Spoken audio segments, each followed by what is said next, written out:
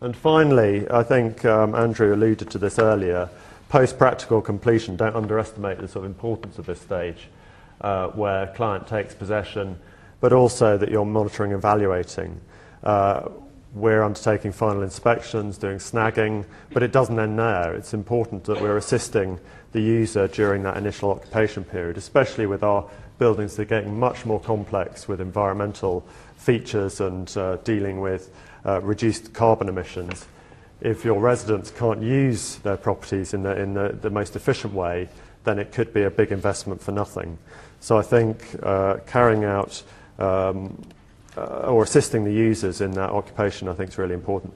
The other thing that shouldn't be underestimated at this stage is the importance of feedback, so that you can then feed back into the next project, and that you're learning lessons from the outcome, both from a planning perspective, while your enforcement officers going down there and checking that it complies with what you thought you were approving, but also, does it meet what you thought you saw in the designs? Does it actually look like what you thought you were approving?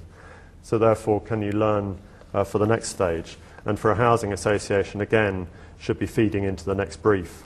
Did it meet your objectives? And then clients can move in and start using the building.